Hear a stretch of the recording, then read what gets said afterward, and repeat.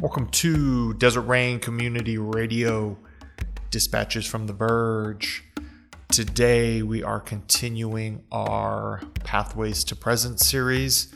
We are in October, so that is topic number 10, which is worship.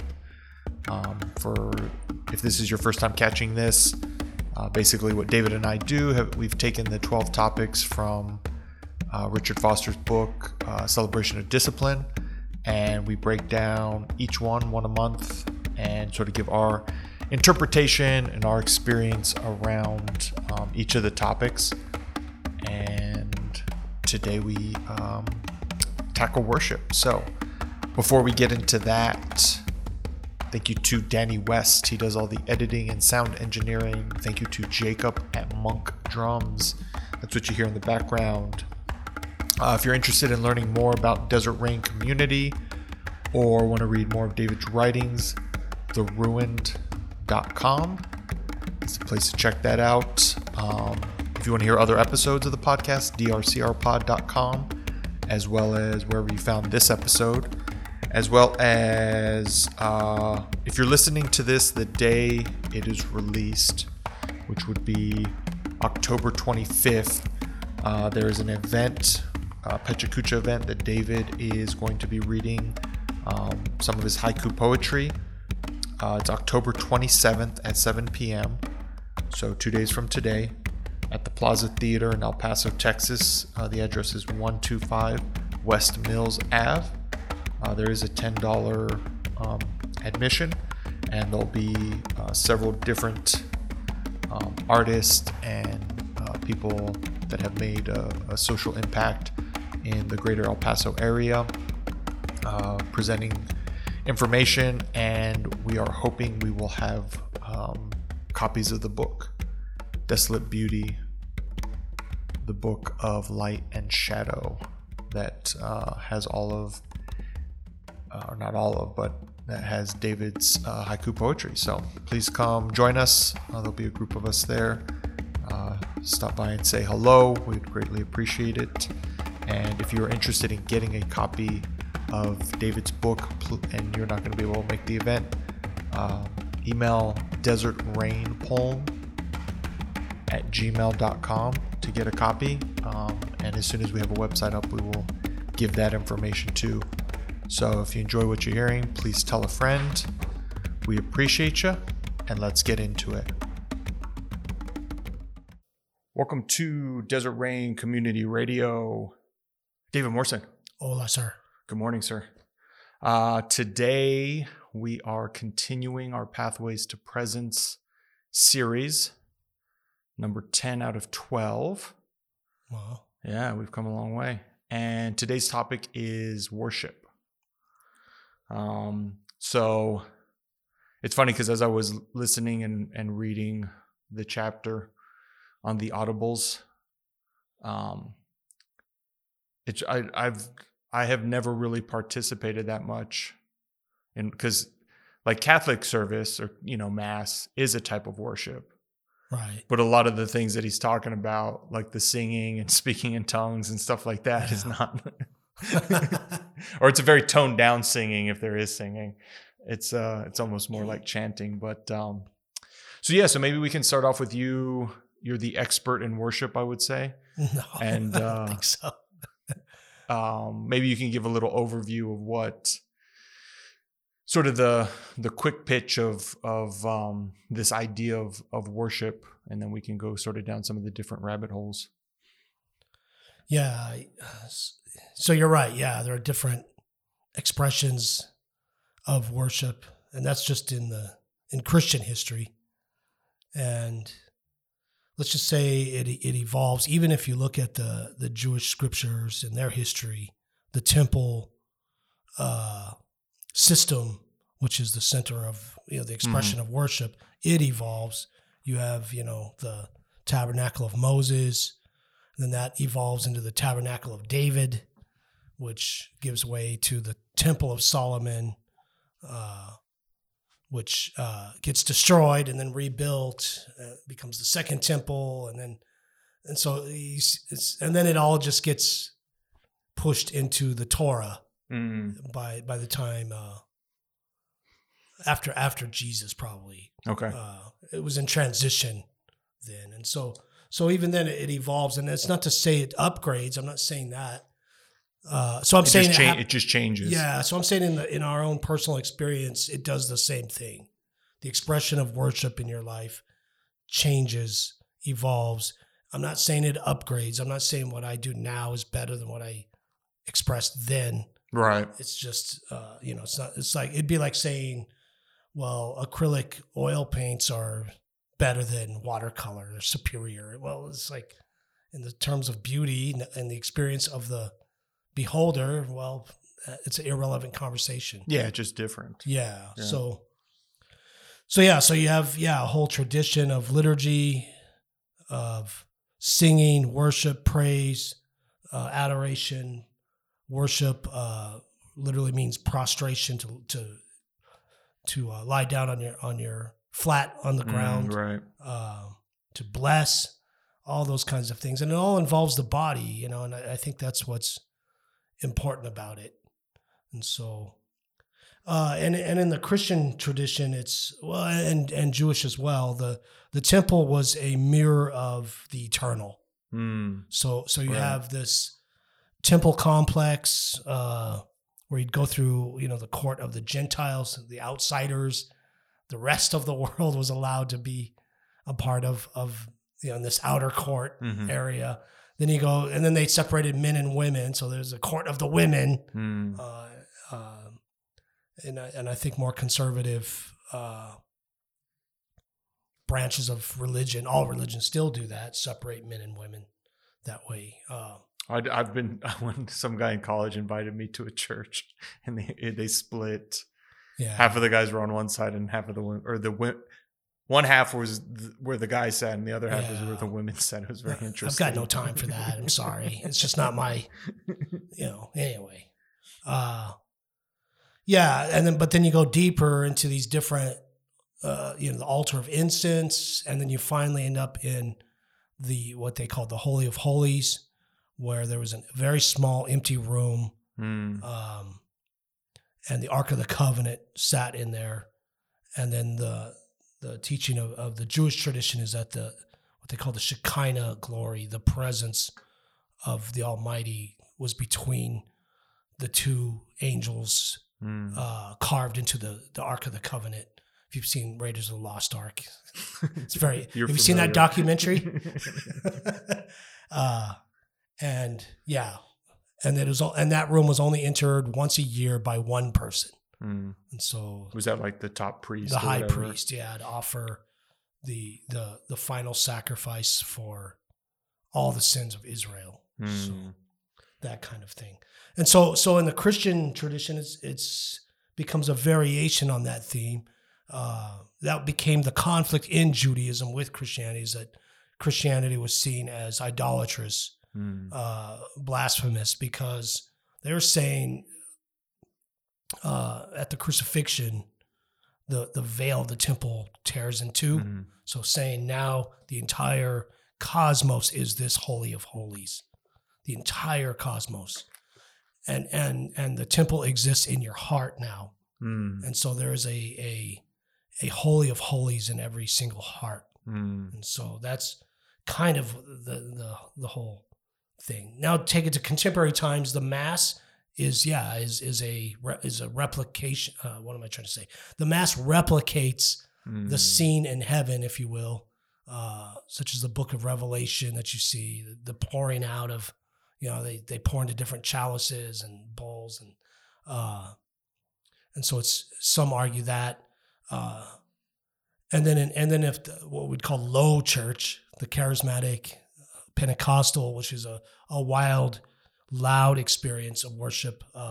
That was the teaching we had back then too, and that's what attracted me to worship, was that as a group, as a church, as a congregation, when we begin to sing, the Spirit descends on us, the Spirit manifests, and we enter into the Holy of Holies together in a collective sense. Well, I believe that. Yeah, and it's interesting because Foster actually sort of gives a shout out to that. Yeah, how the charismatic nice. church has maintained that and kept it alive. This idea of Yeah. singing and the collectivism of it. Now the problem with it is that it got associated, that theology that we are collectively entering into the most sacred place, into the heart of God. The theology got confused with the expression. And so What does that? So like break that down a little bit. In my charismatic experience, we were singing the external container of our worship was contemporary style of worship, folk rock, very white, and then if you go into more more Pentecostal, it would be what they'd call black gospel now, or Southern gospel sometimes, soulful kind of music, simpler lyrics, and very emotional. And so it got confused. So then it became an industry called contemporary worship. Oh, I see what you're saying. And so a lot of churches picked it up because they thought this will make our church grow. Okay. It became a church growth thing. Yeah. And so they ditched that theology and encouraging that experience to have a group of people, a congregation, expect that, have that kind of an expectation when they go in, and instead it became a performance. And I think that's what you see in a lot of contemporary churches today, because they lost never had that theology. Interesting. And so now it's basically, why do we worship? Because God likes it. God demands it. God is seeking worshipers. And then once you get more cerebral, and progressives are more cerebral, rational, I'm not saying it's better, they just tend to go that way.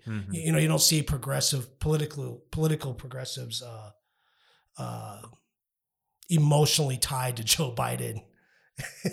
You know what I mean? Or really anything. Right. Well, except for being, that's not true. They are emotionally tied to like virtue signaling. Right. Yeah. Like saying we're better than you because we have the right, quote unquote, right ideas. Yeah, there's that for sure. But what I'm saying is, which is very emotional. You don't see it's not rational. Exactly. Yeah. So anyway, I guess that analogy fell apart. Yeah. It's actually, both sides of the extreme are extremely emotional. When you there's very little rationality behind it. I guess let me restart here. A mainline Protestant church tends to be more cerebral in its worship expression. And I would say they're not that progressive. They're more middle of the road. Yeah. They're kind of the safe lane, right? Like they might say they have certain political ideas. Right. Yeah. But then when it goes to voting, it's like, we're going to go the middle of the road. Yeah. Whatever will help my tax situation.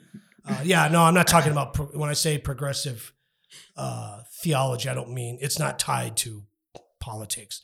It's tied to a way of interpreting scripture and expression. So anyway, I lost my train of thought now. Or you were talking about the losing emotionalism of the singing and worship. So just saying using the argument because God likes it. If you take a rational approach to that, it just unravels. Yeah. Makes no sense. That falls apart. That's all I was trying to actually say. And so one of the things that came to mind for me personally, and I know a lot of people listening to this podcast are already familiar, but I'm interested in what when you were running the church out of the high school, what did your worship look like?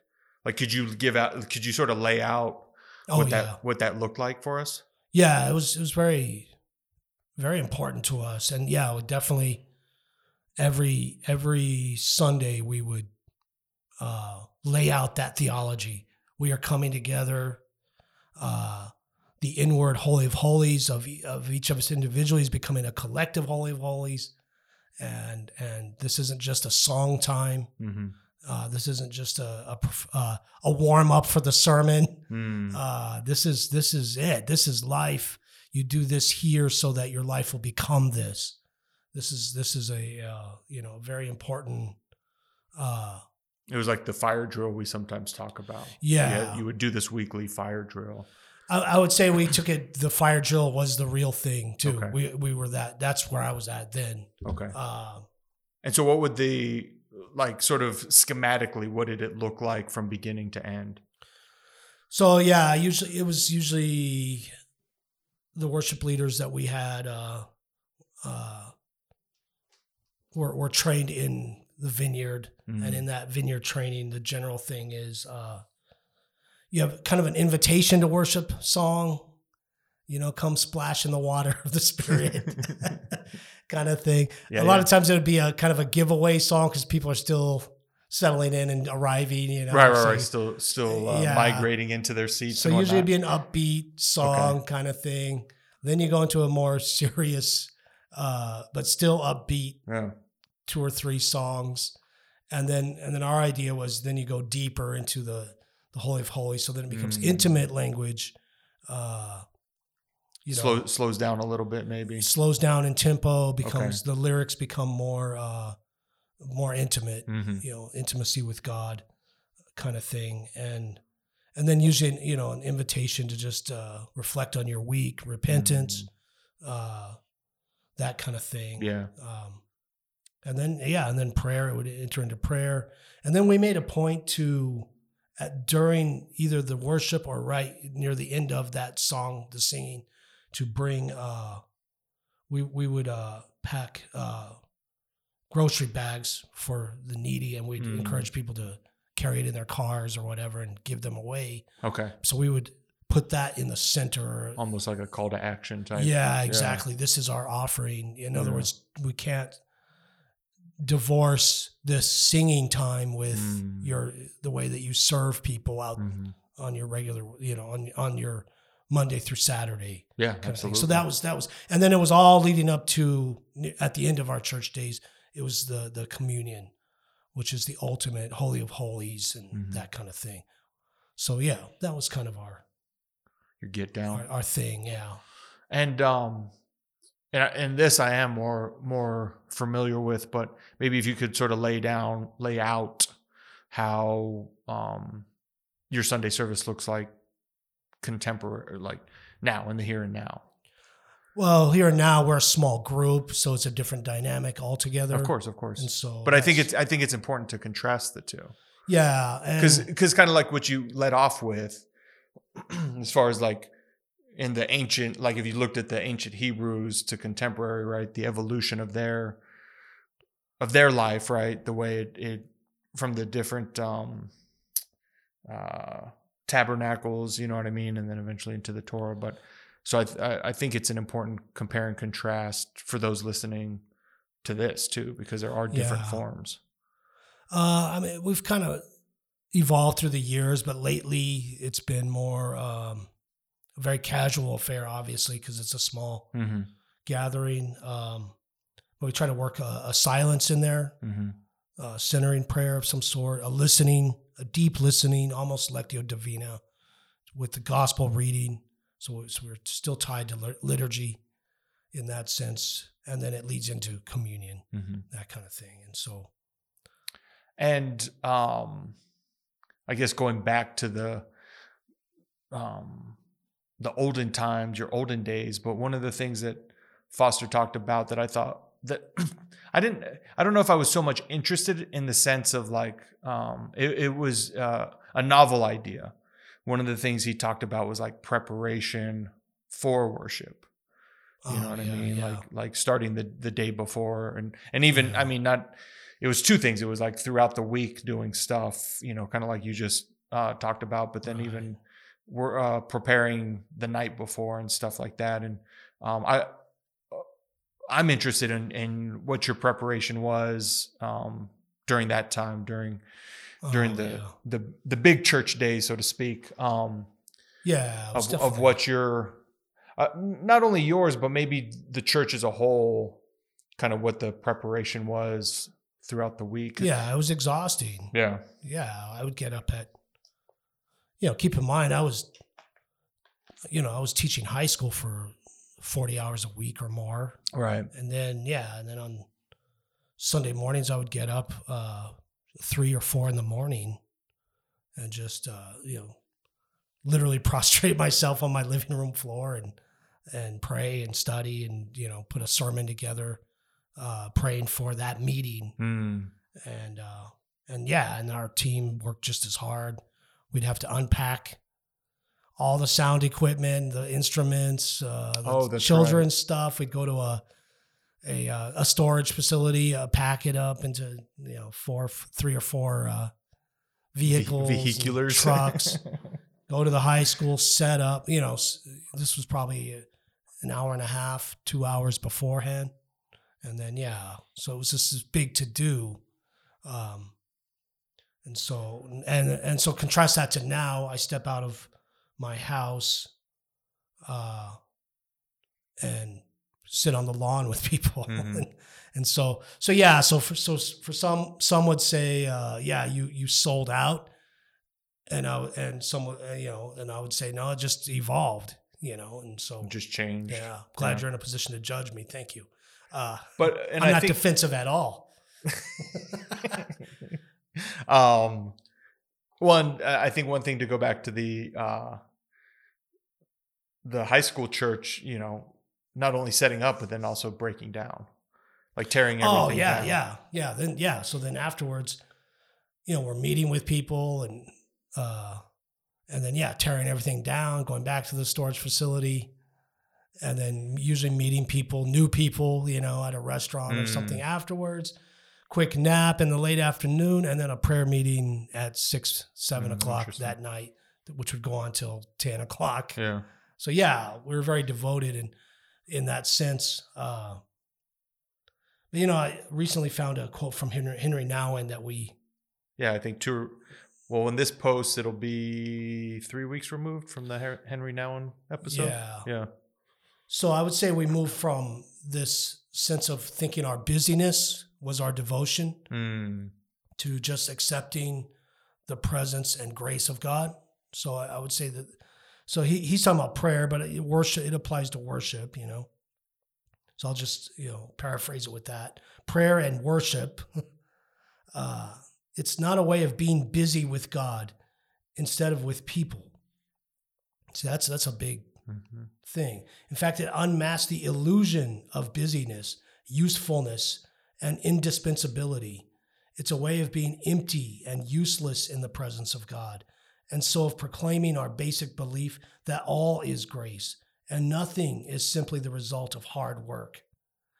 Indeed, wasting time for God is an act of ministry because it reminds us and our people that God is free to touch anyone, regardless of our well-meant efforts. Prayer, he says prayer, I'll say worship as an articulate way of being useless, in the face of God, brings a smile to all we do and creates humor in the midst of our occupations and preoccupations. Thinking about my own prayer, I realize how easily I make it into a little seminar with God, during which I want to be useful by reading beautiful prayers, thinking profound thoughts, and saying impressive words, and doing a podcast. I'm obviously and writing a book, writing books, which Nouwen was a prolific writer too. I am obviously still worried about the grade. It indeed is a hard discipline to be useless in God's presence and to let God speak in the silence of my heart. But whenever I become a little useless, I know that God is calling me to a new life beyond the boundaries of my usefulness. And so I would say that's kind of the philosophy that we operate from now. And and on the surface, it looks half-hearted, or it might look because it's not useful. It's not utilitarian. You're not doing the church growth numbers like you once were. Right, and all that. So, or putting in that much effort and time. And so, but I mean, I would argue you still put in quite a bit of effort in the behind the scenes stuff. Well, yeah, because our thing is the gospel is our lifestyle. The worship, it's a life that worships. It's a life that prays, and there's kind of a difference. Yeah, you and Marcia definitely still do stuff behind the scenes that if you came to Sunday service and hung out, you just wouldn't be aware of. Right. The people that sort of show up from time to time and hang out for a season might not be aware of, but sort of being aware of some of the behind the scenes stuff. But it is presented in a much different way, kind of like what that, or not kind of, but sort of how that quote broke it down as far as this appearing quote unquote useful and appearing quote unquote I guess useless, but but there's what would it be? It's somewhere in between, right? What appears, just because something appears one way doesn't make it the truth, right? Yeah. Well, and so I guess I would sort of be interested in your take of having lived in these many different worlds of worship and having led different aspects, or not aspects, but just manifestations of worship. How does that land for you? And I guess this isn't me asking you about, like, we're not talking about the manifestation of like the Sunday service, right? But more like, as an observer from your perspective, how, and you can do it chronologically or just sort of an overarching view, but how have you seen worship change and inspire people's lives? You know what I mean? And just so I guess a contrast would be like the cynic being like, oh, speaking in tongues is silly. Yeah. Oh, singing doesn't actually bring you closer to God. Gathering once a week, every week isn't useful, right? And so, but I know you've witnessed the opposite of that. Yeah, for sure. You know what I mean? And so maybe if you could either give some examples or just describe how you've witnessed that in people's lives, because I'm sure you've seen it time and time again in different forms. Well, I think, in the positive, the charismatic Pentecostal expression of worship, the, soulful singing, mm-hmm. movement of your body, mm-hmm. dancing, that kind of thing is, it's very important for people to get out of your mind, get out of your thoughts and be aware of your body. And so it's an invitation to do that. Mm. I think it's also an invitation to express emotions, because that's really lacking in your everyday life most of the time, it's definitely not encouraged. Yeah, exactly. You can't do it at work. You can't do it, And so there's a place to cry in public. There's a place to cry, to shout, dance, lie on the floor flat. If you haven't tried it, then what are you waiting? You should at least try it. Right. It's a powerful thing to lie down flat on the ground. I would encourage you to do it outside, not in public. Get naked and lay in the dirt somewhere. I mean, it's happened to me where I was. I'll just confess. I was out in the desert, and as I often am, and would lie down on the ground, flat, praying, and next thing I know, I hear footsteps. Somebody catches me, a horseback rider or somebody, and what are you gonna do, right? You're already naked. There. You're just there, So what you just shrug your shoulders and say, "This is who I am." Yeah, I'm just living my best life out here. Yeah. So maybe so there's some value to what Jesus said: go into your inner closet, your inner room, and lock the door so that you're not embarrassed. It's not the worst embarrassing thing I've ever been caught doing. My mom walked in on me one time when I was doing air guitar in the mirror. That's amazing. More embarrassing than other moments than anything else. So anyway, try it or try a thing that sounds foolish on the surface. Do 100 prostrations. Before, I don't know, do it liturgically, do it symbolically, mm-hmm. face the east, if you will, and that kind of thing, and try it. So the charismatic Pentecostal definitely offers that. And it also has an expectation that you'll hear from God. God will speak to you. And then on the other end, with the liturgical, because the two don't like each other at all. Whoever's in those groups. So I see the groups of those two. Yeah. Because I was going to say, it seems like they feed off each other, but you're talking about the actual groups of people. Most charismatics and Pentecostals will say they'll say their worship is superior to those other frozen chosen because God wants worship that's this and that. And then the others say, well, that's not dignified. And why would God look down their nose? Yeah, exactly. So, and so the positive end of the liturgical would be ultimately we're heading for silence. Ultimately, when you get to the Holy of Holies, it's absolute silence. That's the point of that, and emptiness really, so that the fullness of God's presence can dwell there. But there has to be emptiness, and so that's a profound thing as well. Well, it makes me think of the emptiness of like between is it Holy Friday? Right. Yeah. And Good Easter Friday, Sunday. Yeah, Good Friday and Easter Sunday. The representative silence right in the middle. Yeah. Between those two. Exactly. So, so both are, and then the other one culminates in the Eucharist, which is the oldest and original in church history, is that breaking of bread and the pouring of wine together. That's the ultimate. So I say try both, And I think especially if you've bought into one, why not try the other? Yeah, right. Exactly. If you haven't, you know what I mean? What we're talking about is this like looking, judging the other side of these two. Yeah. If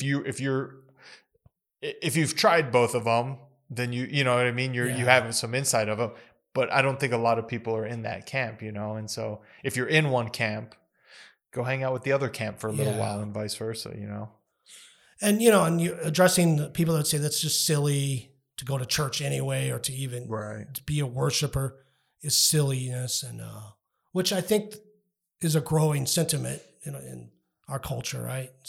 Your church is irrelevant. Worship is.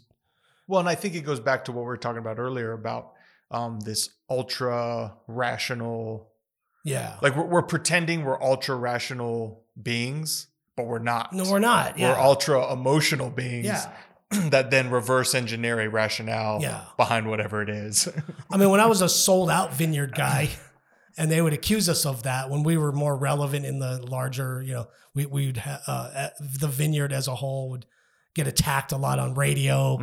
We're not important enough now to do that. But I used to own it. I said, of course it's emotionalism. Yeah. It's not emotionalism for the sake of emotionalism. Yeah. But emotions are very important.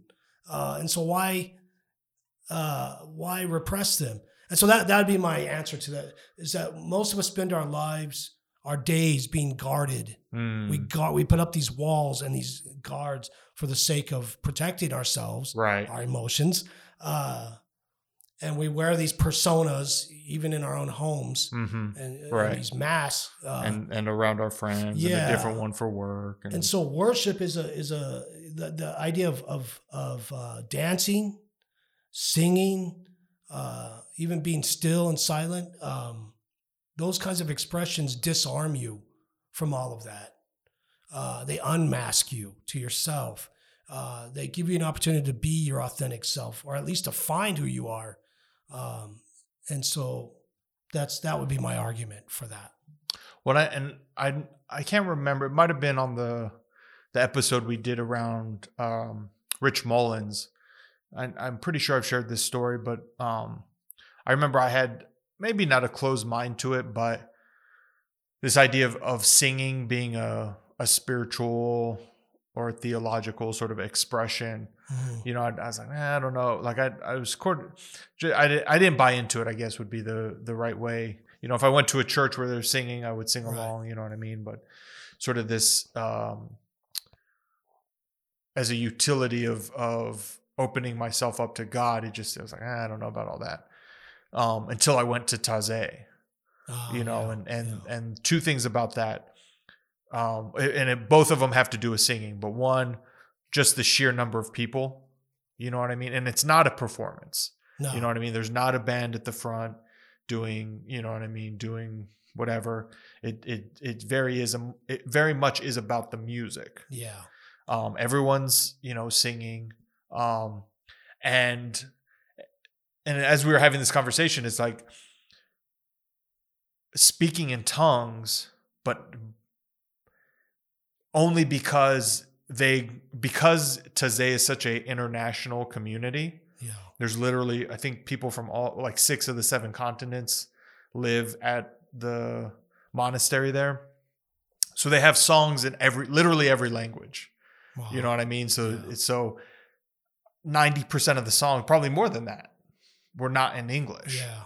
And so I had no idea, like they would have the sort of translations, but it doesn't matter what the translation is because you're saying it in a different language. And so you get into this, for lack of a better word, trance, because you're singing in tongues basically, but it is a language, and so definitely my week during that time opened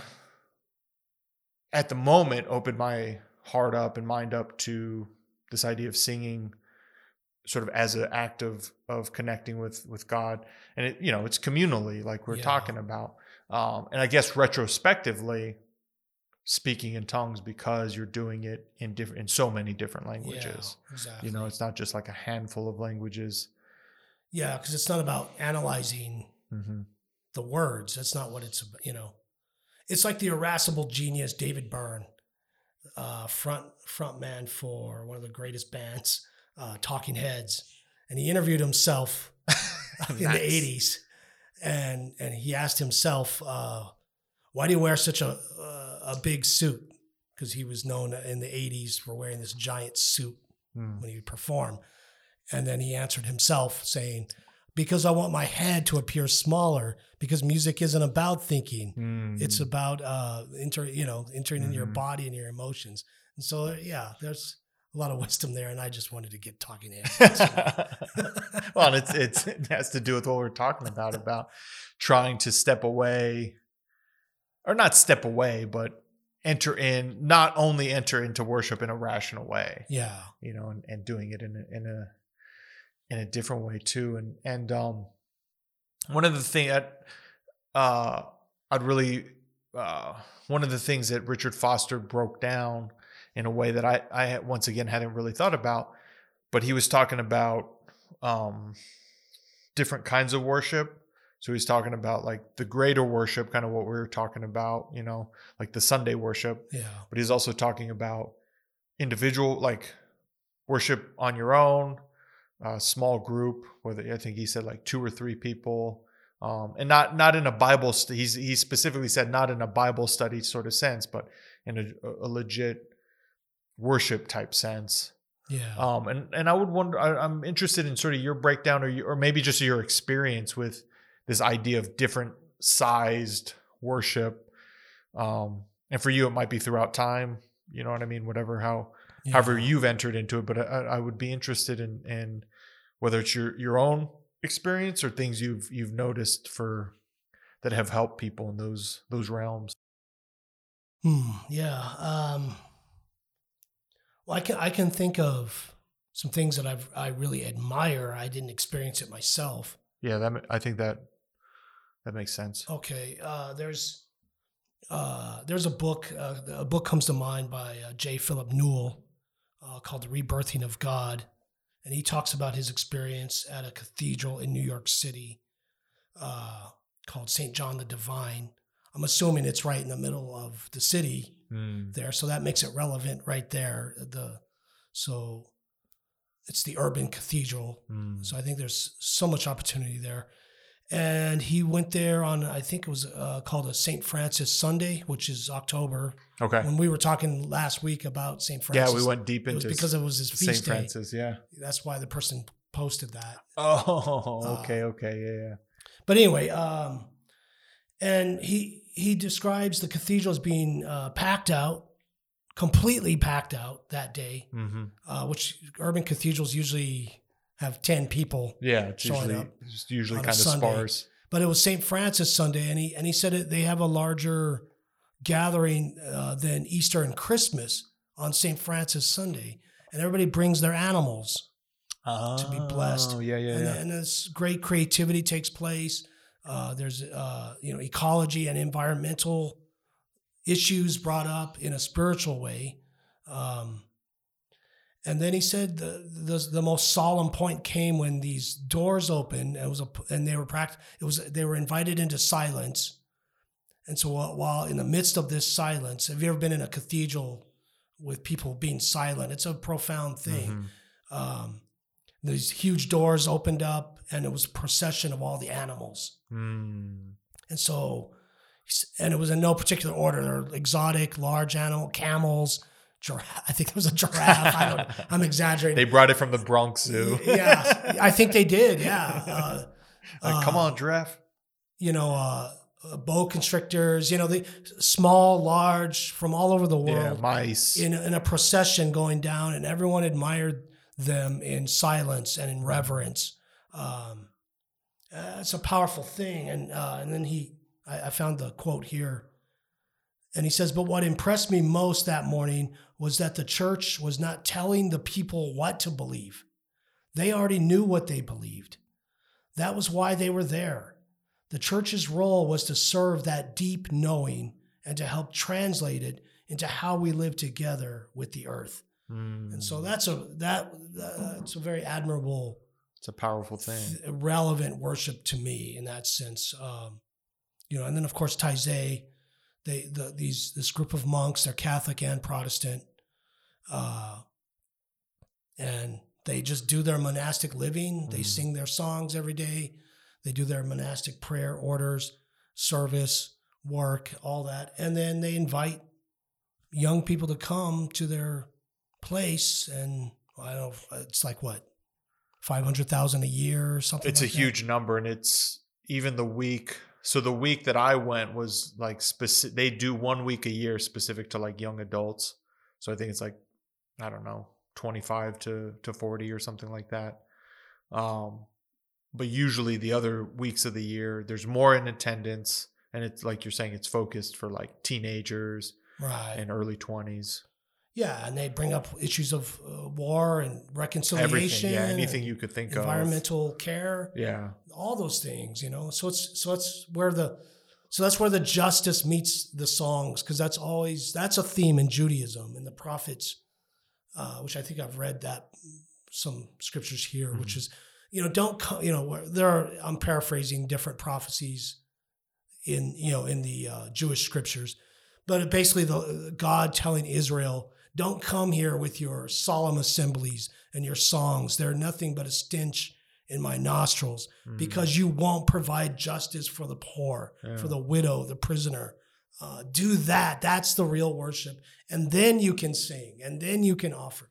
And so it's always that. It's got to meet the streets. Yeah, that balance. In that sense. And so... and one of the things that stuck out to me, well, there's many things, but the week that I was there was a dancing group a dance performance group from Miramar. Wow. And so they did their performance, and then who knows how long, how long afterwards they talked about the genocide and the killing and the stuff that was going on there through the government. You know what I mean? And at that time, I'd heard about it, but then seeing this beautiful dancing, inspired me. And, it's probably foolishly, like maybe I should be in touch with these things more. But because I saw this beautiful dance group, you know what I mean, made up of I don't know the age range, but there was children in it and there was adults in it, right? And I had, inspired me to look more at what was going on in their country. Yeah. You know what I mean? And see the brutality and the human rights violations. Yeah, and all that stuff going on. So through that performance, there was this greater knowledge, because I'm sure there's probably 50 to 70 people in that room watching this performance. There's no doubt in my mind that I wasn't the only person there that wasn't familiar with what was going on, and then also that was inspired to go look more into it, right? And so through this beautiful, joyful 20 to 30 minutes of dancing brings a greater awareness worldwide of what's going on in their country, and it doesn't logically, that doesn't make sense. No. Right. There should be a PowerPoint. There should be, you know what I mean? A setup of an organization going to the UN and blah, blah, telling you what to believe. Yeah. Exactly. Exactly. But that, this was not that. There was no PowerPoint. You know what I mean? I think the lady who was speaking from the country maybe had some note cards in her hand to remind her of some bullet points to hit. But she was more so speaking from her heart and the experience she had witnessed in her country and talking about this terrible stuff is going on. And I still love my country and this dance tradition from my country. And I want to share it with you and share the sad part as well.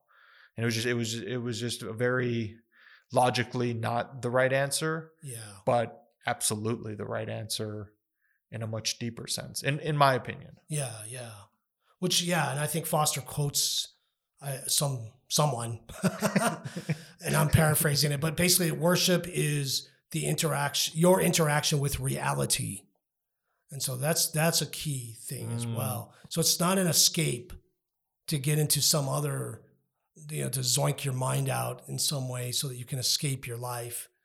No, it's an engagement of these things. It's an engagement in your emotions and your situation and the situation of the world. So that's, and this might be another bad analogy, like I said earlier. So if it falls apart, you can call me on it. But just the difference between in the self-help industry of meditating so that you can become an improved person. Worship doesn't allow you to do that because you're reaching out of yourself. You're worshiping another and becoming one with that other, the holy other. And so it's an invitation to step outward, rather than what's the condition of my soul and my psyche, and am I being being obsessed with your own transformation, that kind of thing. Usually when you're transformed, the people around you see it, and you're not much sooner than the that's individual a real sees it. transformation. Yeah. So anyway, well, I think it goes back to two things. One, we've talked about on the podcast this idea of spiritual bypassing. Yeah. So you can use these things, whether it's meditation, worship, whatever, to try to avoid what actually is going on in the world. But when you truly engage in them, in my opinion, you can't spiritually bypass, right? Right. Like it's going to become part of your being, part of your reality, and I think also too, going back to what you said earlier, which it just, the dots kind of connected, but the difference between worship and a performance. Yeah. And so you can go to church and watch a performance. Yeah. That's available. Or you can go to church and worship. Yeah. And there's some, like if you're taking the Venn diagram, there's some overlap. Absolutely. You know what I mean? So just because a church is performing doesn't mean you can't engage in the worship. It doesn't mean there aren't individuals there that get it. And being transformed. Right. Exactly.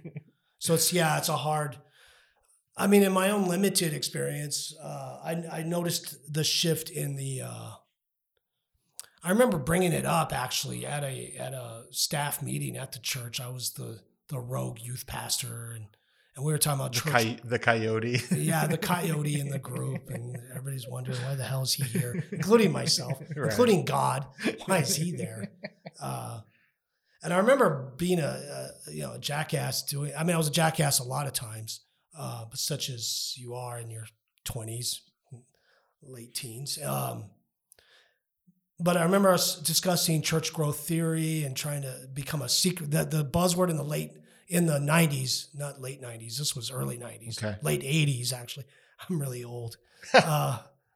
Was to be a seeker-sensitive church. That was a buzzword. Seeker-sensitive? To be seeker-sensitive. Okay. In other words, be an attractive church to people who don't know church culture at all. And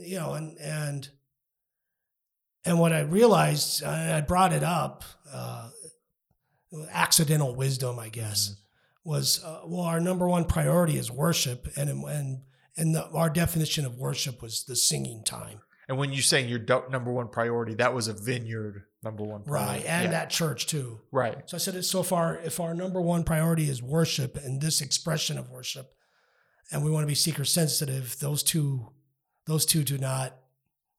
They are mutually opposed to one another.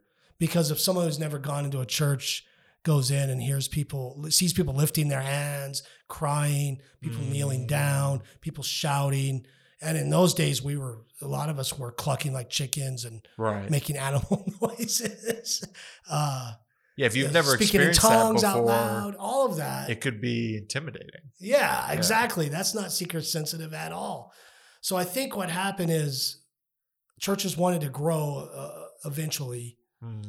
Charismatic churches specifically. So I started seeing the results of that. I would say and there were other factors, obviously. In the 2000s, it seemed that when I would visit charismatic churches in this region, and again, I'm not some world traveler. Right. But it just seemed like it in the South, in the Southwest, in El Paso.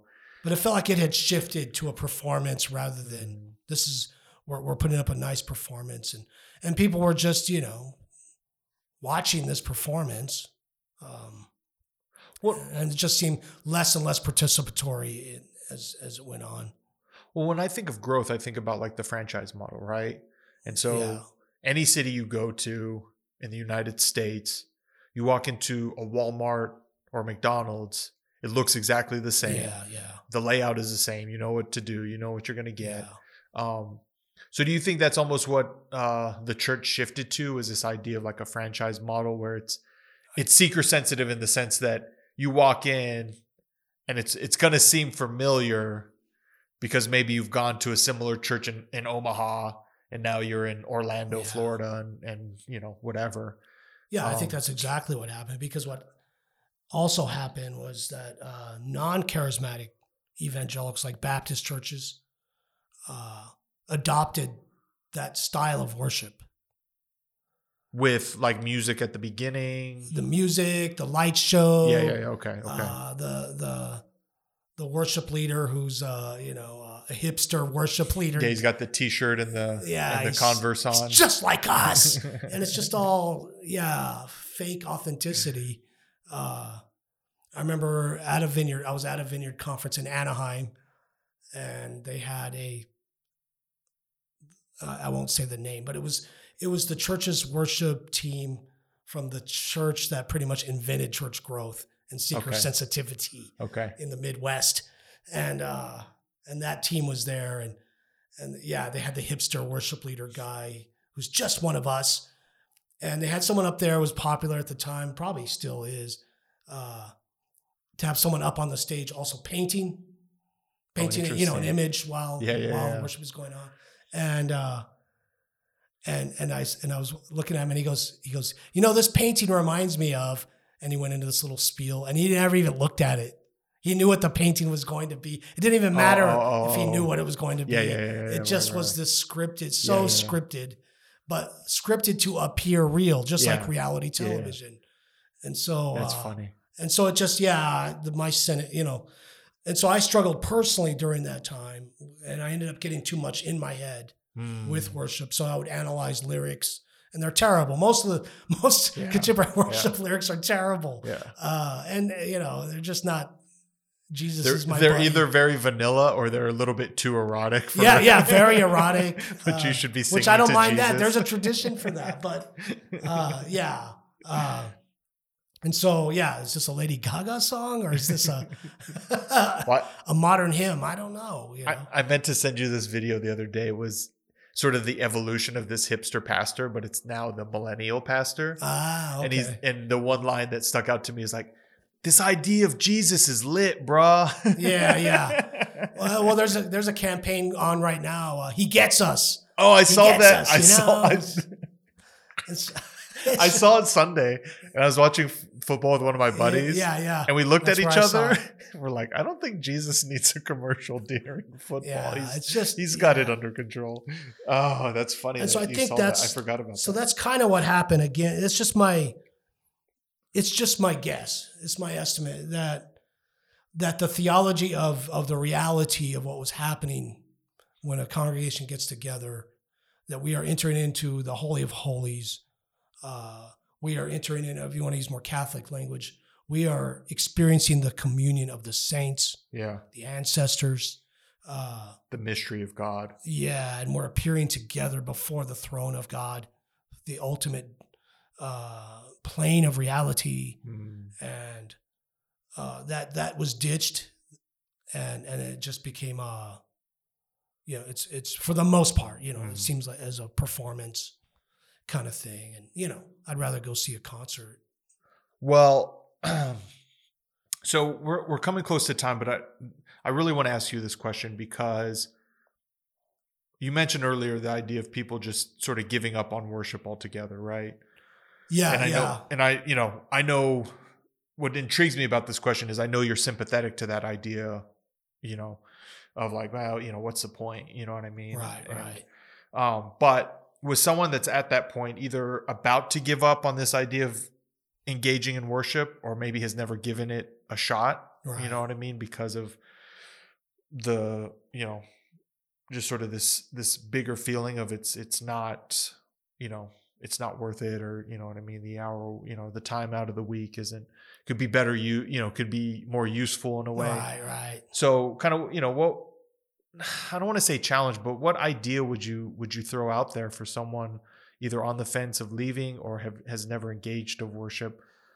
Why can this feed your spiritual life? Why can this be part of your spiritual life in a meaningful way? Yeah, it's again like your experience that you described, because I had a similar experience. Started listening to chant music, which is Latin, so you don't listen to the lyrics, and I took some Latin in college, but it still wasn't enough to and so there was this sense of the transcendence of God, and so it might be something like that. It's a perspective shift that needs to happen. There is this idea in Christian theology of the transcendence of God versus the immanence of God. And so this low church, Pentecostal, wild experience is the immanence of God. God's presence is here and now. God will speak to you and touch your heart here and now. But there's also a sense of the immanence of God is wholly other. And there's a sense of deep mystery and silence, and you can sit there and just behold it. So switch yourself up and try to do something like that. Go to a Quaker meeting. Yeah, sit those in are silence powerful. with them for an hour. Those are powerful. Yeah. Because I've heard a lot of people say, worship leaders, that's not real worship. Well, who are you to say that? I'm guessing they've never gone and participated with the Quakers, because exactly. It shifted. That put a big shift on me. The times I went. Yeah. So go try something different. Is what I would say. Your perspective is probably switching from an I thou relationship with God. That's a possibility. That's a whole other podcast. In other words, it's not me and Jesus as buddies. Jesus is my co-pilot anymore, but your perspective and your experience is evolving to its I and I, subject to subject, not subject to object.